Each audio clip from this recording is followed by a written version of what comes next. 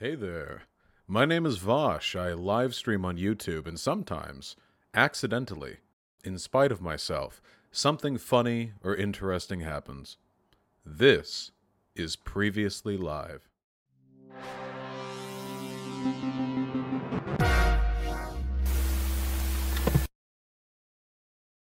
Hello? Hello, hello? Hi, can you hear me clearly? I can hear you clearly. Chat, can you hear him clearly? They'll answer in a second. How you doing? I'm doing pretty decent. I'm doing okay. I'm doing A-okay. Wonderful. Happy to have you here. Hope I can have you on more in the future. I apologize for taking a while to get back to you. I do want to learn more about international issues.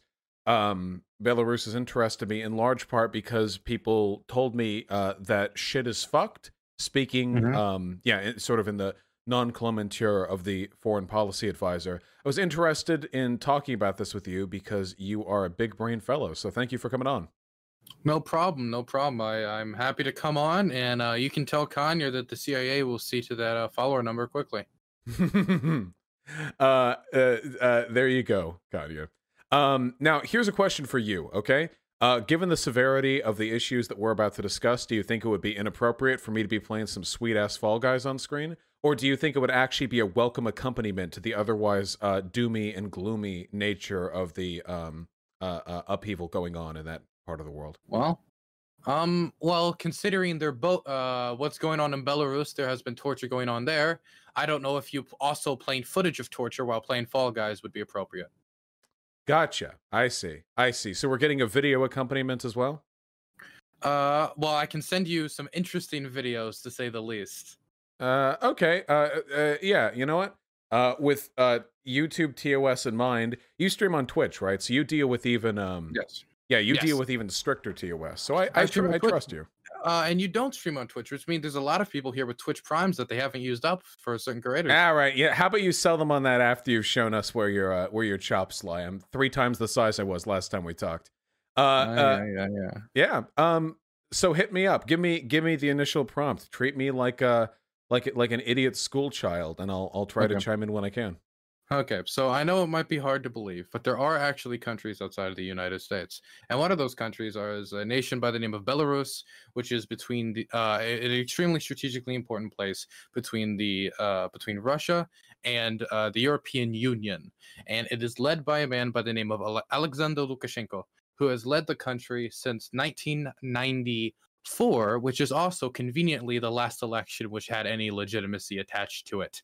I was born then. I wonder if there's any significance to that. You brought the dictatorship to Belarus single-handedly by your birth. Oh. Yeah, good job. This is your fault. I feel like kind of an asshole now, but yeah, okay. Yep. Sorry. Yeah, well, you should tell that to the people of Belarus. But after that, he basically did some certain referendums in 1995, which made it so he could kind of dissolve the parliament quite easily if he believed they were doing something unconstitutional. He did stuff against the parliament's wishes, and in 1996 he did a huge power grab, which after that point it's hard to call Belarus a democracy. There's been basically allegations of voters vote stuffing, which I can actually have video evidence of if you'd like to see it. Sure. I'll send it I'll send it to you in DMs. There's been allegations of for the just the usual how you like change the vote in the country. He somehow always seems to get around 80% of the vote no matter the election, and it has gotten to hilariously dictatorial levels. The last legislative election before this recent election that happened was in 2019, and not a single opposition candidate won election. All 110 seats went to pro-government legislators, which just shows how much people love Alexander Lukashenko. Interesting. Yeah, the classic 101% of the vote tactic. Yeah. Except he always seems to get exactly 80% of the vote or around that number. It's quite bizarre. But yeah, in 2019 there was parliamentary elections and not a single opposition candidate won. And there's only been one term since 2004 where opposition candidates even held a seat, had a MP in the House. So you can see how this is hilariously, just very obviously, a dictatorship. I'll send you the evidence. This is actually from 2019. This is a video that's been shared around a lot that shows vote stuffing that happened during the 2019 election. Now, this person questions, they're speaking in Russian, so you can't really like understand what they're saying. But basically, he goes to this woman who holds a ton of ballots, and he's like, "What are you doing with that? What are you doing with that?" She doesn't answer. She turns away and walks away after stepping out of a voting booth. And Says no and walks away. yeah. When somebody questions whether you're committing like a horrific crime against democracy, you just turn around and walk away, as we all do, right? Just pretend it isn't happening. And this person who questioned it, the head of the CEC, which is the Central Election Commission of Belarus, actually called for this observer to have their accreditation removed, who, by the way, was banned from Europe in 2006 due to helping, conveniently was banned from Europe in 2006 because they were said to have participated in election fraud. This person then had their accreditation removed shortly after for, being truthful about what was happening in Belarus. Right.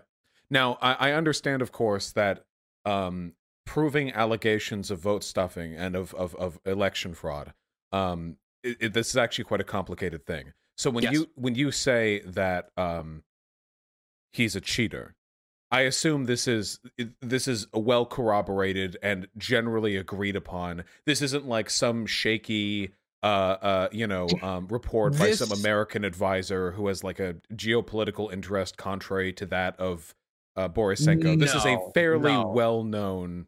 This is something you could basically find. The only people I know who could possibly say it wasn't. For instance, do you know who Ben Norton is by chance? Did I say Borisenko? What's the actual name of the president? You mean Alexander Lukashenko? Wait, did you say Borisenko? Yeah, I said Borisenko. Lukashenko, Borisenko. That's the Boris Lukashenko coalition is going to be strong. Yeah, why not, right? Maybe he had a really fun rally one time. Oh, well, yeah. Lukashenko's also famously homophobic, and I recently said that NATO would put black-skinned troops inside of Belarus. So him and Boris have a lot in common, actually. Okay, yeah, you're selling it pretty. Yeah, you're selling it pretty hard. Okay, so this is a very well agreed upon corrupt dictator. The allegations of vote rigging are well substantiated, and is this now? I have to ask you because I get into arguments with lefties from time to time, and when I do, I often find myself arguing with somebody who claims to stand for human rights, but argues that the multilateral support of the population in favor of a single party to the absolute exclusion of all other political ideologies is totally okay as long as you're opposing American interests. I know, of course, that Belarus is generally aligned with Russia. Russia, not so much with the United States of America. It's complicated. I assume. Is this a country that tankies would defend, generally? It depends, because Lukashenko is very big about preserving the Soviet legacy. Extremely large on this. If you look at the iconography, in the 2015, the 1995 referendum I was talking about earlier, there was also ballot, which the legislature said they couldn't do, but he did it anyway.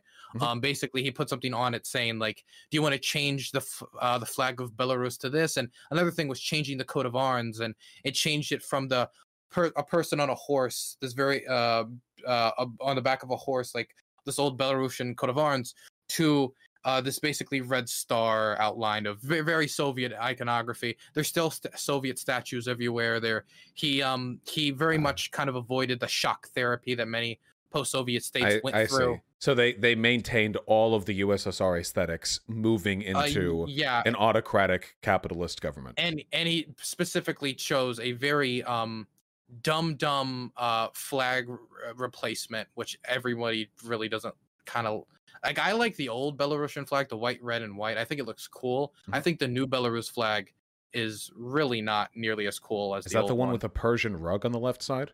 Basically, yes. I forget the exact call of it, but it's some stitching thing they do in Belarus. I forget exactly what it is. I think it looks pretty. It looks like a bitch to draw quickly. The thing on the left has literally no like symbolic representation. It's just a cultural thing.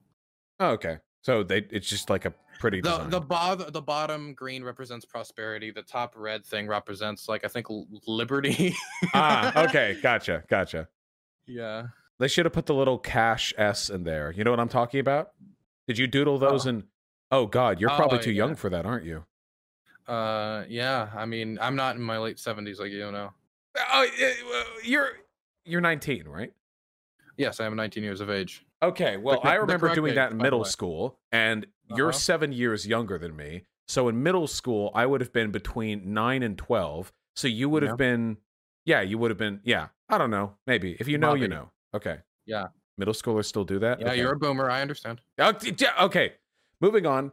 Belarus, not a democracy, adopts Soviet aesthetics to ease the Yep. transition from the Soviet bloc to a more modern autocratic society. Modern, maybe being sort of a stretch.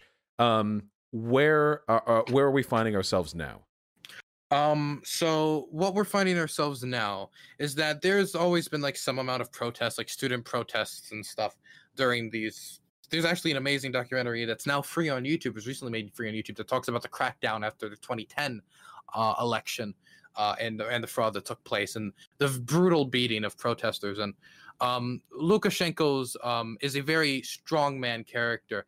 And let me tell you like how bro man dictator he is. He'll literally go to other world leaders and reporters and just brag about being a dictator. I Mhm. forget the quote, but he's like, "Hey, how does it feel? You're standing with the last dictator of Europe," something along those lines, Classic. right? Like he like it's very like just being very evident about who he is. He knows what he is, but of course, then when it comes to no, it's all a joke, guys. Don't worry about it. Don't worry about it. Let me tell you about some things that I think have compounded the situation because it's if it was just another version of election fraud, then it's why did this one stand out? Is Mhm. because recently he's been not doing great because he's been managing the economy badly and he has been the worst possible person on COVID. He's worse than Trump on COVID, and I mean that 100%. Wow, Um, authoritarians who act as strongmen for their countries don't do a good job addressing a pandemic. Really? well, basically, can I read you the direct quote of what he said in a hockey rink while he was playing hockey during the pandemic? Please. Um, let's see if I can find it. Okay, so basically, Belarus is one country in Europe basically has no restrictions now, zero. And this is the response he gave when a reporter asked him about it. There are no viruses here. Have you noticed any viruses in the air? He then goes on to suggest hockey could protect him from COVID due to how cold it was. He also said at a different occasion that saunas, vodka, and hard work are also cures. Hmm. Yeah, it sounds like an amalgamation of every bad take I've ever heard from like a boomer, you know?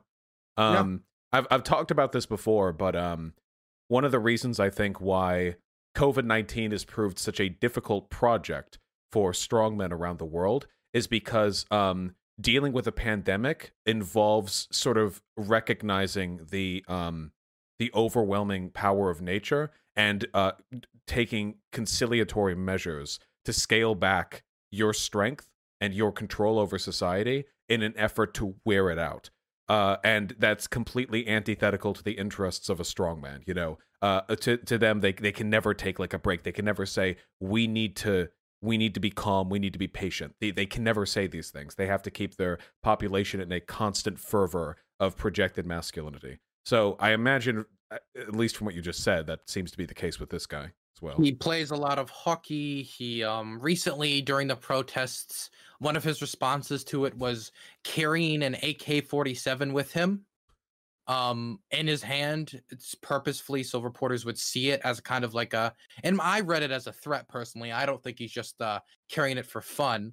And I think it's a threat directly at a certain, protesters like, hey, We've taken measures against COVID. I've doubled my security. Um, we shoot at the air, we shoot at the COVID. But he also like went in like a helicopter and like went over the city. Like, I don't see no protesters down there. Guess they're scared. And he's just in the part of the city where there isn't, protesters. He's very like macho man kind of dictator. He's damn, always kind of been like that. that sounds like a take like straight out of like a conservative YouTube today. You know what I mean? You could Yeah. see that like from Tim Pool or something like that. You know what I mean? I would say that he definitely is. I feel like if he was a YouTuber, he'd be ranting about soy at the moment.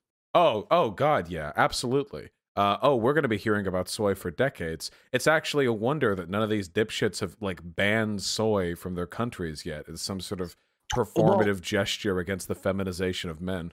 actually, that's an interesting story when it comes to dairy products in Oh no. Belarus, and this actually gets into some geopolitics about Belarus and why this is so a complicated issue, and why you're not gonna, why from maybe from Mike Pompeo and others, you might actually not see a lot of direct support for protesters or any sanctions placed on Lukashenko himself. Um, Okay, L- interesting. Continue. Lukashenko might be dumb when it comes to biology, um, math, basically everything. But he's really smart when it comes to one thing, and that's geopolitics. In fact, I'd say he has maneuvered himself into being a modern, less, well, I wouldn't even, it's kind of almost insulting to Tito to say this, but he's maneuvered himself into a Tito like position between the West and Russia. While the Belarusian economy is extremely reliant on Russian imports and exports, they get around 50% of their imports from Russia, and they export 50% of their products to Russia. They also want to make sure not to be too reliant on Russia. Lukashenko is extremely concentrated on keeping his own power, and they do not want to become another Odessa, another Crimea. They Mhm. don't want to be slowly annexed by Putin and Russia. There was even a time there was talks at one point about this union that would kind of be like where they would have a similar currency and all these things. And Lukashenko even once in his own head thought maybe he could be the head of the union, meaning he could actually control Russia, because this is how much like ambitious this guy was geopolitically. Mhm. Eventually, he saw that was an unattainable goal, and now trying to position his way to distance himself to a certain extent from Putin to not be too under his control. And so what he does is he plays the two powers against each other. And one example would be in what we call the Milk War. Are you familiar with the Milk War? No, I'm absolutely not familiar with the Milk War, and even if I was, I'd want you to explain it anyway. Okay, so the Milk War was not an actual war; it was a trade war. Happened because I think it was, yeah, it was 2009. Basically, Russia wanted Belarus to recognize its holdings in Georgia of southern Ossetia. I never pronounce it correctly. Mhm. Ossetia, I believe it is, and it's basically occupation of the area, and they wanted Belarus to recognize it as its own little proxy state. It's a conflict they don't know a lot about, Mhm. but anyway, let's just say that Belarus did not fall in line with Russia's demands, and so Belarus has a lot of milk and it likes to export it to Russia. So what Russia did in response to make them cave is said, okay, we're going to block your imports. And so what Lukashenko did is he just went to the Europeans and started exporting milk to Europe. And so, of course, Russia, seeing this, getting concerned about them getting too close to the Europeans, relented, got rid of the sanctions, and then soon after, Lukashenko continued exporting milk to Russia. And he kind of does this back and forth between the Europeans and the Russians constantly to maneuver them off each other so he never gets too close to the other. The Europeans will sometimes get active about human rights or elections or something of that sort, and Mhm. he'll go closer to the Russians and make sure that they are there to protect and say, yo, this is a totally legitimate election, like what is happening right now. But when Russia tries to make them kind of, hey, maybe we should take another look at that economic union and single currency and all those things we talked about before, then he might move towards the other direction and kind of bounce off the Europeans. Recently, there's been a lot of problems when it comes to this concept where the Russians no longer want to subsidize Belarus with oil, which they're very their economy is extremely reliant on the gas sector, and like I forget the exact terms for it, but basically they are very, the gas sector is extremely important to Belarus, and there's been some problems with it, but that's the strategy he's used to kind of stay in power geopolitically so long, and I will say it's definitely a brilliant strategy. Do you think that the EU has mishandled their engagement with Belarus and with Lukashenko?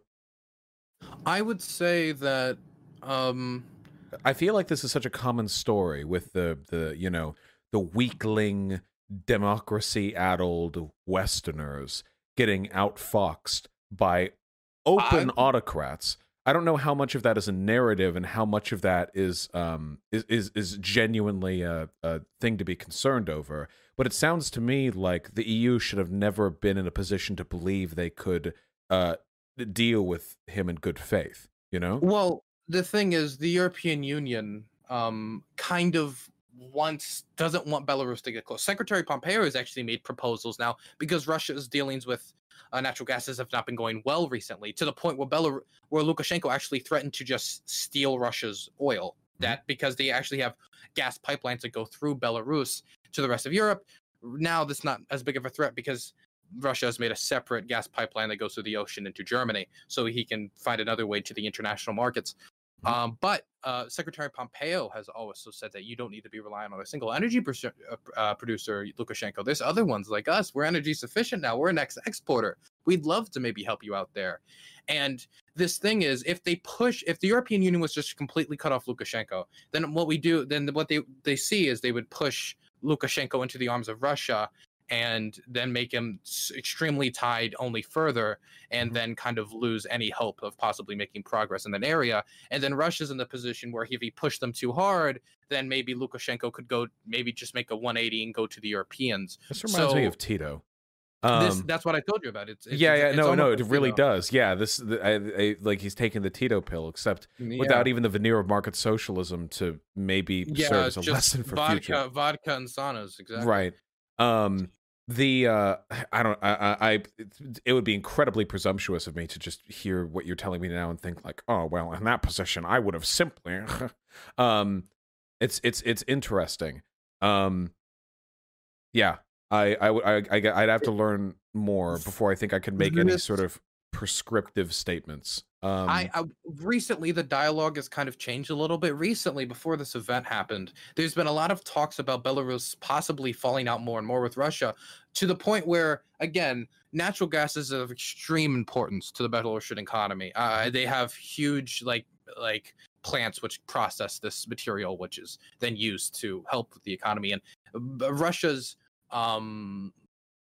subsidizing of this oil below market prices was extremely important to kind of help Belarus avoid the economic shock therapy that nations like Moldova and Romania had to go through.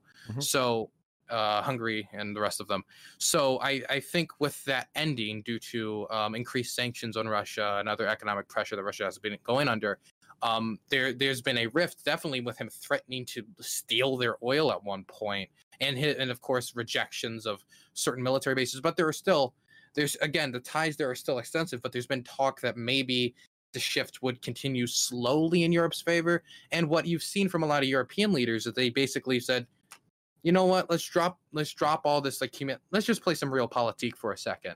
And they've basically been trying to engage with him more and more, trying to pull him in that direction. But ever since these protests started, it's kind of hard to see where they're going to go with this, because they have refused to place sanctions directly on Lukashenko, suggesting that they still have that end goal in mind, that kind of realpolitik, like, well, let's play the long game. But they've also placed over 30 sanctions on government officials, travel restrictions, and have vocally supported the protest movement. So I think they're kind of hedging their bets here. It's hard to say what exact path they're going to take.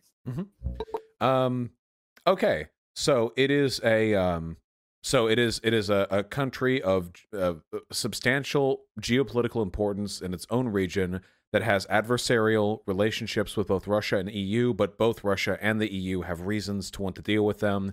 And Lukashenko has been fairly effectively navigating this spider's web of geopolitical interests in such a way as to maintain his power. And not overly defer to one side, because to do so would end up upsetting that balance and probably end up losing the benefits of being. He's done this for 26 years. Even if I would say he still has stronger ties to Russia at the end of the day.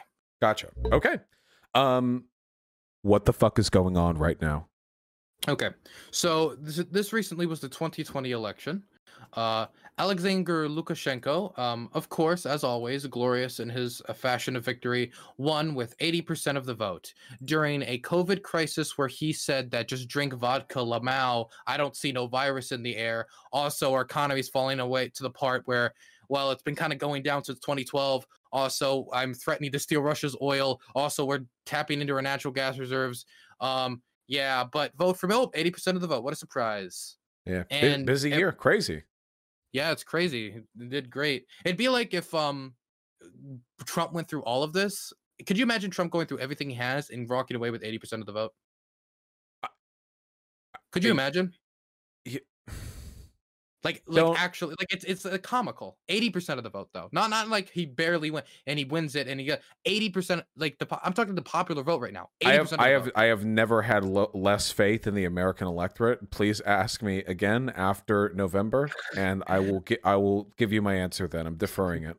But you can see how I that can might see. be. Yeah, well, Yes. yeah. Obviously, I mean, I can understand how, given all of that, it's entirely possible. By the way, I feel like sometimes the most passionate advocates for human liberty are people who have not yet tasted it. There are people here in America who are willing to sell their freedom to the government if they know that black folk will get fucked over twice as hard for it. But there are a lot of people. I mean, you got students, everyone out there in Hong Kong fighting against what they know is going to happen to them, people in China, people in autocratic regimes all over the world, who I think have sometimes, maybe not for the whole population, but sometimes a much greater appreciation for how bad things can get. And I think under those circumstances, yeah, they'd have a reason to be angry. Yeah, I would say from looking at my thing is with when it comes to protest movements is there's a lot of kind of it seems to when it comes to political spectrum that everybody's a hypocrite when it comes to like supporting protest movements. I'm a conservative. I've loved the Hong Kong protesters.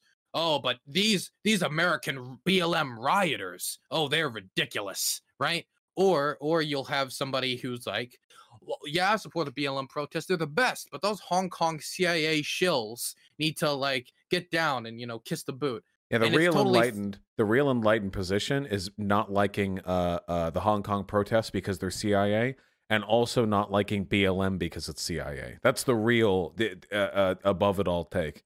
Yeah, my position has always been I think I do believe in internationalism when it comes to this extent. I believe we should support the protests in Chile, there's protests in Iraq, the protests in Haiti, there's the protests in Sudan when it came to the blue movement in Sudan. Of course, the protests in Hong Kong, the protests in America. We should support the protests in Belarus. As I don't think an imaginary line on a map dictates someone's humanity, and we need to support them across the board. But it seems that when it comes to these conflicts, when it comes to protests around the world, like these Belarusian protests, it really still you'll always find someone who will shill for the authoritarian regime. In this case, I would say it was Ben Norton from the Gray Zone, who was probably the biggest shill for Lukashenko, who right when the protest started, he just called it another color revolution by the United States. Nice. Is there any evidence to support the idea that it is just another color revolution by the United States? I would say it would be difficult to prove it. I have seen no evidence up to this point that there's been any CIA ops or anything like that. I would say the West are more supportive of the protest movement, but that's like the closest you could get to evidence of it. I would say that, and even if there was support for it, like the United States certainly supported the Hong Kong protesters, does that not make the demands of said protesters valid anyway, even if there was? Do you think the term color revolution is ever used in good faith anymore? I understand No. that okay, front me there. I understand that of course, America still engages in regime change, of course. I mean, we literally just tried and failed to do it in Venezuela. And Don't get me started on that operation. It's right, quite yeah. interesting. Right, well, it was a fucking comedy shit show, Yeah. Guaido at the club at 4 p.m. on his phone, like, you guys said you'd show up.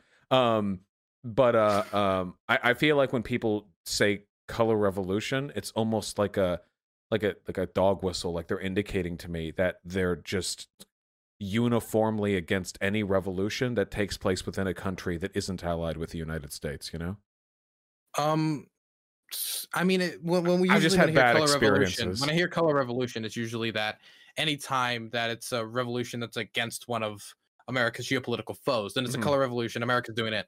America's behind everything, and these people are actually just America-backed orbals, and the real people of X country would never and stand beside them.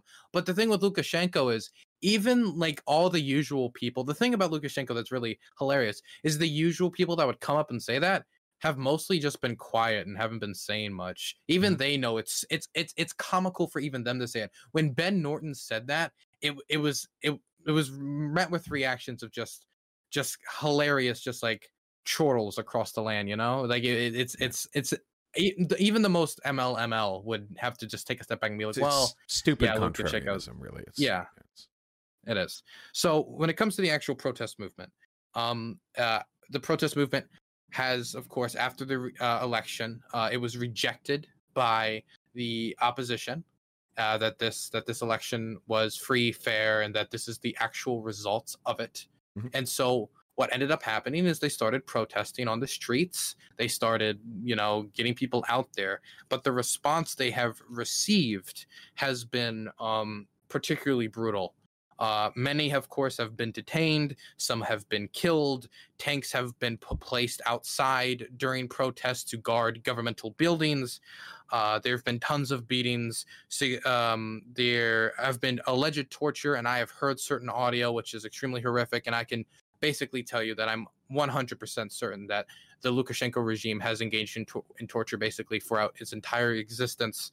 There have been factory walkouts. Leadership has been detained. Of course, Lukashenko has shown strongman attitudes with carrying the gun around and flying over Independence Square in his helicopter. Tear gas has been deployed. But I'd love to show you a particular example of a walkout that happened. So look, see if I can find. I have some of the ending audio. I don't have the beginning audio on it because I want. So Lukashenko, there's walkouts at factories happening across the land, and at one particular factory there was a walkout, and some people stayed to work. So what Lukashenko thought is, well, right now I don't have a lot of good press. Okay, what am I gonna do? I got it. Since those people didn't walk out, they probably support me.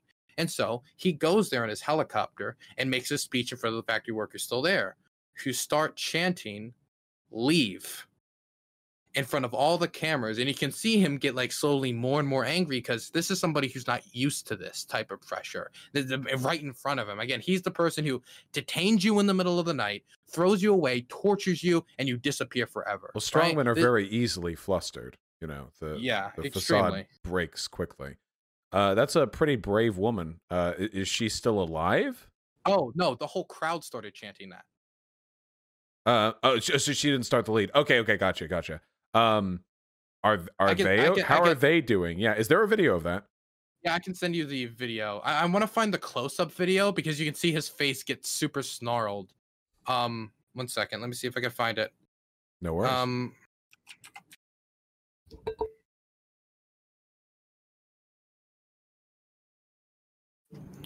Here it is. Yeah, that's pretty quick. Okay, let me DM it to you.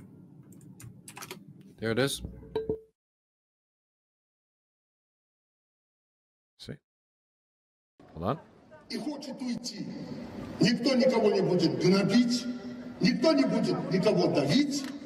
Пожалуйста, с завтрашнего дня или сегодняшнего ворота открыты. Извините за мою непопулярную эту фразу. Но время такое, когда надо говорить честно. Спасибо, я сказал все, можете кричать, уходи. Верните наши голоса! Уходи! Уходи! Уходи! Уходи! Уходи! Уходи!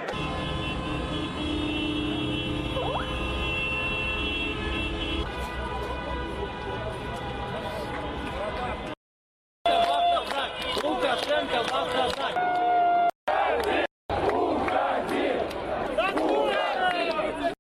For checking out our we didn't get him curling his face in disgust, but we did get some pretty cool protest footage. Yeah. So there was an earlier point where he was like, which it didn't show here, but this is the point I really like, where of course you all support the president, and they're just like, no. They just chant no, which was a moment where he kind of just like looked around and like surprised, because he thought since the workers stayed in the factory that they supported them, but they stayed in the factory because it's a worldwide pandemic and they want to keep their jobs, and they also most likely don't want to be thrown away and detained and tortured. Well, I'm glad that the group of factory workers weren't carpet bombed after. I'm glad that he just sort of resigned himself to walking away shamefully. Now, what percentage of the population would you say still stands by him? Is there like a large MAGA crowd there that is? There are people who support him, but I have yet to meet any person that's part of like the Belarusian diaspora that like says they're a Lukashenko fan. Most of them fucking despise him. Well, the diaspora would probably be biased Yeah, against him, right? of course. But I would say maybe like again, I'm just taking a wild swing here. 25, maybe. Maybe Okay. I mean, that's still a fair number of 30 people. at most, maybe. Is I he, don't- when it comes to dealing with these protests, do you feel he's attempting to weaponize his supporters against them? Or is it more of a just straight autocratic crackdown with military force? So at first, they basically beat the fuck out of everybody who dared to step out of their home and join the protest. They detained tons of people. This is the period of time where people started, to die. And what they've done, this is a particular tactic which you might be familiar with, where they'd have civilian people in civilian clothing kind of jump out of a van and grab opposition leaders and just throw them in. This actually happened like 10 hours ago. Another opposition leader was just taken off the street, and when police were asked, they said they have no clue where she is, but she was taken off very obviously in a black bagging operation. Gotcha. Yeah, that's a classic tactic right there. Yes. It has happened a lot, but what's also interesting, I think I do have footage of this, is protesters at this point, maybe they're just getting more and more bold, but they've started fighting back, where people will be getting arrested and a whole swarm of people will just rush the cops and just like throw them off the people and kind of like get them from not being arrested. And this has happened even a few times during black bagging. It's extremely difficult to stop a black bagging because it's so quick, but people are so like used to it now that they'll see it almost immediately when it starts, and sometimes they'll jump and get involved, beat up the cops, and basically stop them from black bagging someone. I can send you some footage of the protesters rushing police officers. Yeah, I think I remember seeing that. I think on Twitter perhaps. But if you could show that for me, yes, I'd love to show that to stream. Yes, I sent it to you. Okay. Here, hold on.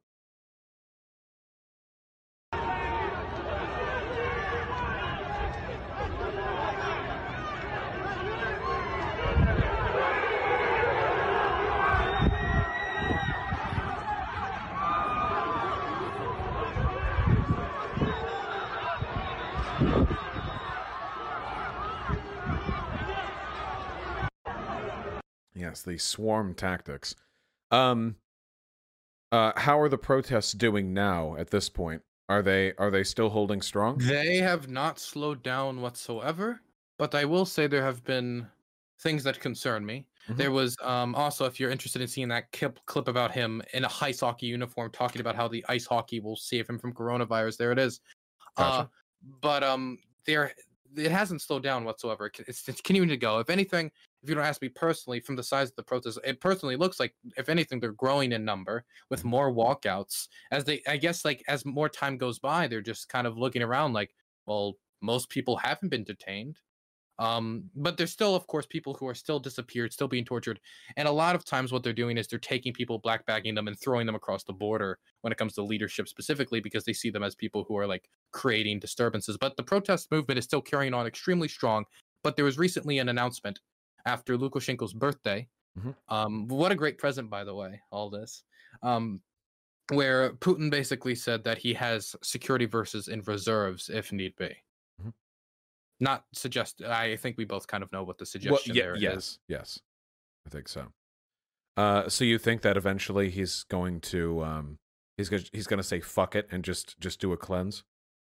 I don't know. When it comes to like sending in security forces, I think Lukashenko does not want to lose power, but this is where his strategy could be kind of disastrous when it comes to him playing people off each other, because Putin doesn't have the best relationship with him. If this guy was just months ago threatening to take his oil and playing them off against each other, it's kind of hard to go to someone and be like, hey, do you want to save me now? I know I just threatened to do all that stuff and this kind of grand politique strategy, but don't you want to do it? Thankfully for him, it seems that Putin is obliging, because he knows that these protesters aren't exactly probably would not bring in somebody who was exactly adherent to Russian interests exactly in the way you'd want. But I think Putin would be pretty happy just replacing the guy. It's most, from everything I've seen, it's mostly just anti-Lukashenko protests, not like anti-Russian or anti-European. Yeah, or what's the goal? What's the goal of this long term? So, like, for example, we have our protests here in America. BLM, you get from people saying full on abolish the police to people who just want to implement policies which decrease police brutality. Great, fine. We can sort out that range. But if these are just anti-Lukashenko protests, I feel like there's not much of a framework to ensure that what happens next is better than what is presently there.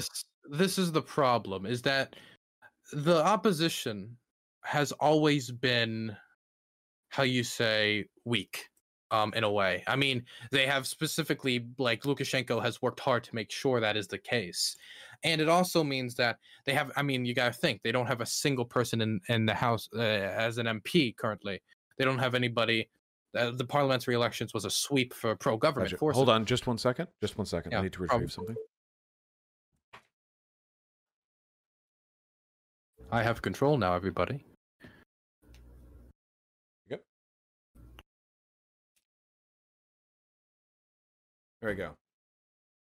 Hyena wanted a phone charger I had right behind me. No problem, no problem. Okay, all right, I'm back. Thank you. Sorry. The only people waiting are the entire population of Belarus, Yeah. Yeah.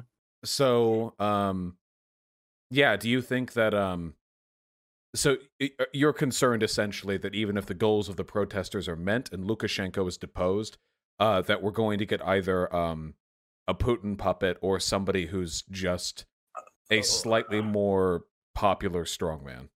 It's hard to say. I mean, they could restore the 1994 Constitution. That's something that's been called for. That's before the 1995 referendum and the 1996 referendum, which hardly concentrated power within the hands of Lukashenko.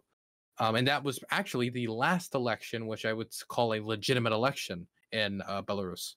Mm-hmm. So I would say that could be something that they could aim for. And it's something that a few of their leaders have called for. I would say they are united in their disdain for Lukashenko and do want him gone.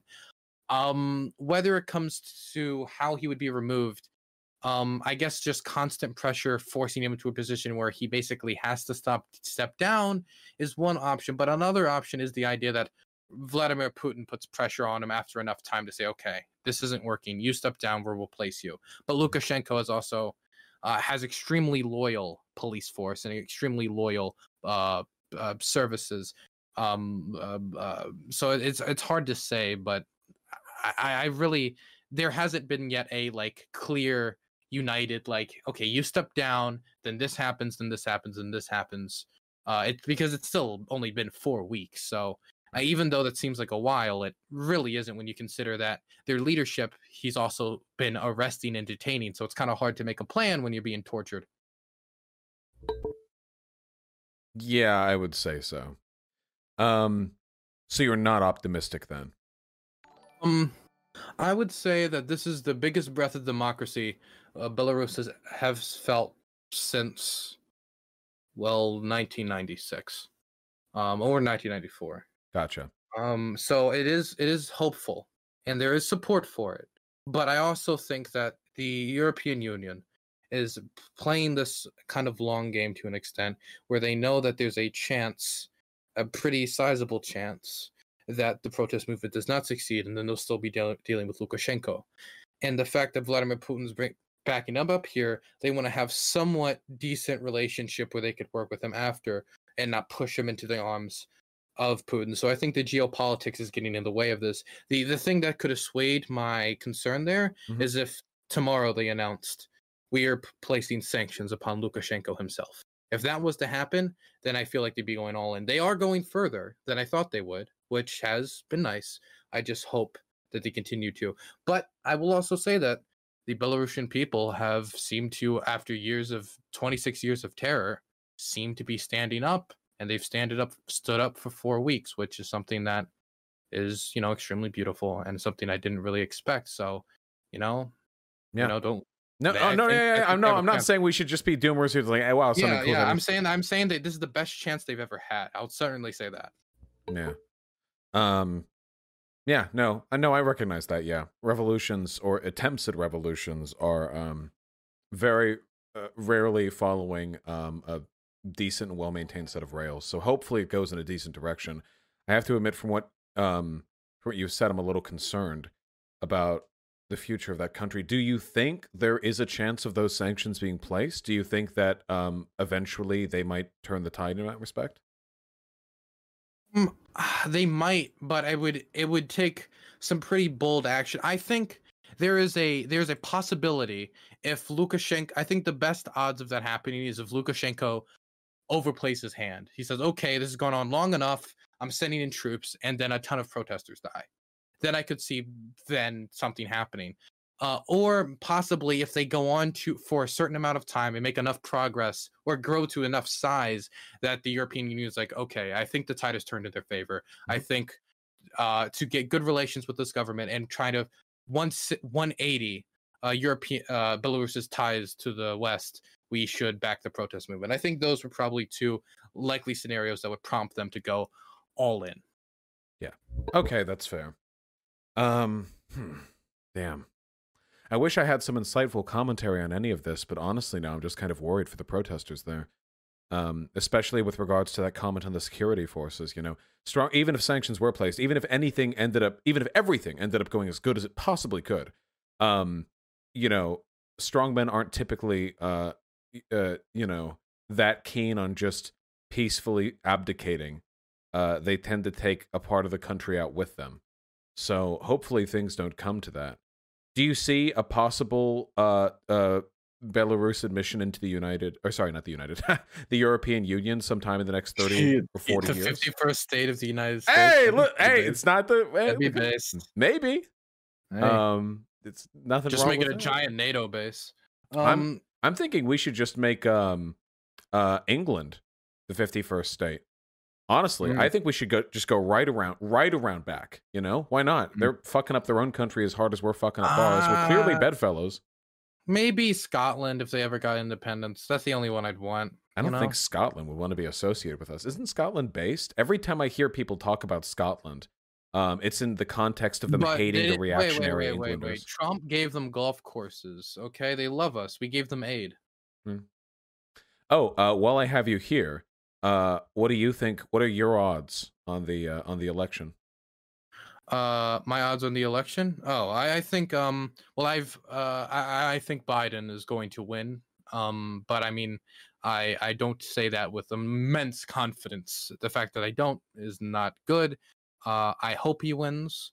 I hope everybody not only supports him, but will actually phone bank for him, considering we've seen what Trump is doing when his back is against the wall. And let's not forget what I still find to be the most immoral thing he's done as his presidency, his backstabbing of the Kurds, which led to the execution of Kurdish politicians, the kidnapping of young girls by Turkish-backed militias, the huge displacement of populations, bombing of hospitals, and deadly campaigns against the Kurdish population locally. And it was something that was done with zero strategic gain and nothing more to please Erdogan.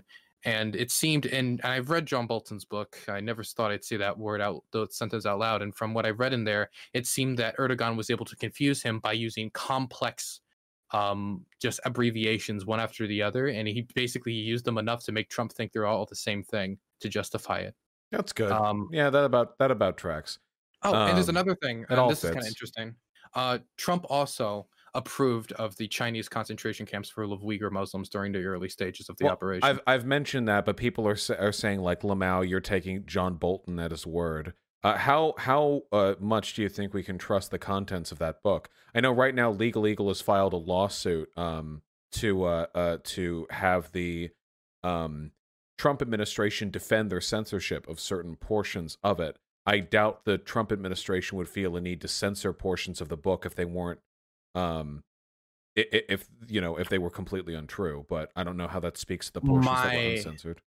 My thing is when it talks, I think Trump has openly said that during trade negotiations that he didn't want to talk about the Uyghur Muslim issue because it could hurt the trade negotiations. Mm-hmm. This is something that has happened late in his term. This is kind of concern about it. And it's not because he has a deep love of the Uyghur population. He wanted a Muslim ban. So is it really that surprising that maybe a year or two after he said ban all Muslims from the United States, when China was saying we're doing this to fight terrorism, he looked at it and says, that's okay. Yeah, it certainly doesn't surprise me. I was just curious for your thoughts on it. Um, yeah, no. Sounds like he's really tough on China. It's funny because for reasons that have nothing to do with Trump or his rhetoric, I do think it's important for America to posture pretty hard with China. But I feel like Trump has done absolutely nothing but like concede to to the Chinese government in so many strategic ways.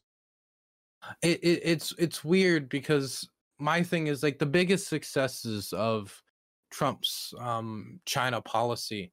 I would say the biggest success that was him was like his Taiwan policy, his arms deals with Taiwan, just generally being pretty decent towards Taiwan. That's cool. Mhm. I hope that's something that continues. But when it comes to freedom of navigation operations, that was started during the Obama administration.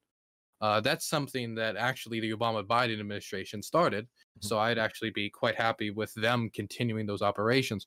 When it comes to his Hong Kong policy, I mean, he just kind of carried out what was already automatically set to happen when it came to the removal of special trading status. I mean, he might have made some noise about it, but as we have seen, he, when it comes to the Uyghur Muslim population, was quite comfortable approving of it early on and not talking about it during trade talks, putting a price tag on each individual in those camps. All right, true and fair. Just wanted your perspective on that. We're coming up near the hour mark.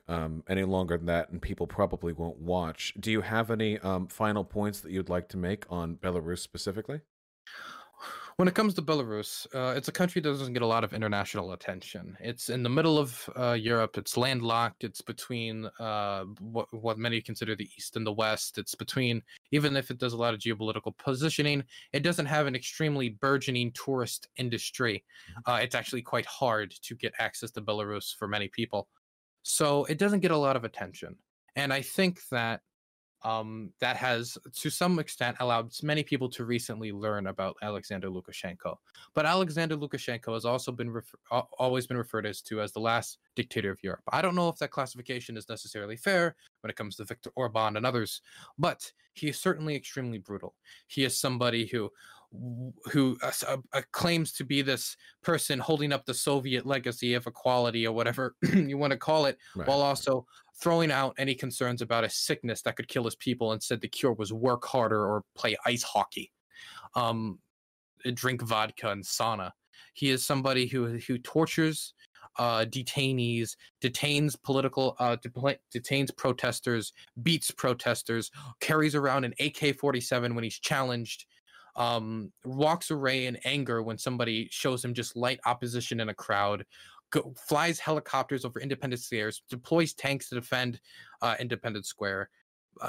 Somebody who is just generally a gross human being who should have never been near power, who has centralized power early in his term and has now ruled for 26 years, and that many of the people on the street know nothing else than Alexander Lukashenko, which makes sense why it's not wrong for them to hope for something better than what they've experienced so far in their life, which is an authoritarian strongman with a silly mustache.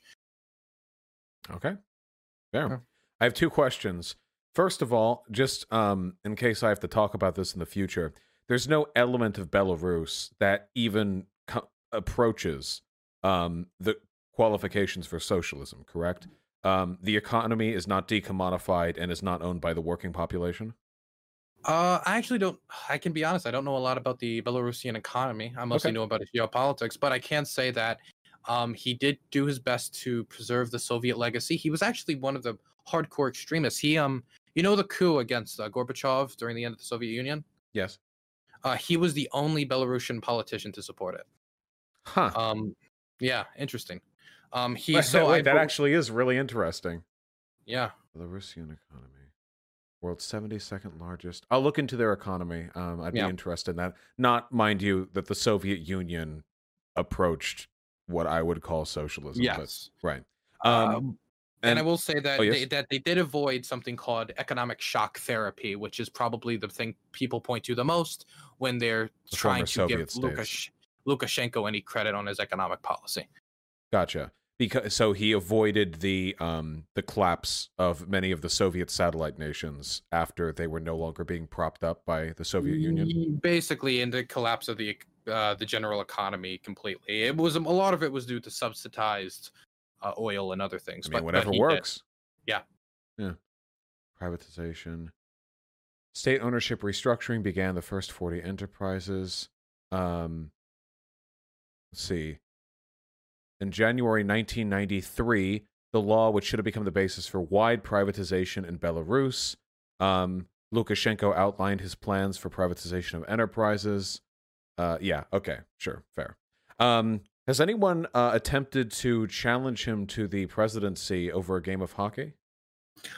No, but that would be extremely interesting. And I would make a great ending. I want like a Rocky type hockey game with Lukashenko, right? It's like when the opposition person wins, it like changed Belarus forever. That'd be great. Yeah. Okay. Fantastic. Please shout yourself out. Hello, my name is Dylan Burns. I am the foreign policy advisor for Michaela Wilkes and Senator Jill Carter. That's state senator, but I say senator because it sounds cooler. I also worked on the Mike Gravel presidential campaign as the Maryland state director and deputy regional director. I'm doing my own work recently with a bunch of different organizations, too many to mention. I'm looking at doing some organizing with, they want me to help basically organize with our revolution locally in a little bit. I'm going to be doing some stuff with that. I'm also making it easier for young candidates to vote with the city charter amendment, which has, after last week's meeting, has exactly 0 opposition and is looking to completely go through easily, which is the thing that actually stopped me from running for office 1 year ago. So you should be running. Thank you very much. You can find me when I stream, where I cover foreign policy content and host debate with right wingers, mostly of a long catalog of right wingers. I know you're all lefties out there, but if you ever have an interest in watching lefties and righties go head to head, you can go head over to Dylan Burns TV on Twitch, which is DYLANBURNS TV, and on Twitter it's Dylan Burns 1776, which is DYLANBURNS 177. Or you can type !Dylan in chat. And that'll pop right up for you. There you go. Wow. Amazing. Yeah, I have a lot of respect for this guy. Please do check out his content. Thank you very much for coming on. I really do appreciate it. I hope to speak with you again soon. We still have to talk about the Afghanistan papers. I know it's a little bit late, but I want people to know. What was that? Like 4 months ago you asked me to come on for that? I'm sorry. If you've checked Twitter lately, I'm sure you can understand that I've been quite busy with everything. Yeah, I saw there was something about that. I'll just say that I disavow you and everything you stand for, especially your ponytail. There we go. Keep safe. Wonderful. You'll be a good politician. Okay. Thank you. Thank you. Bye-bye. Bye. I like Dylan.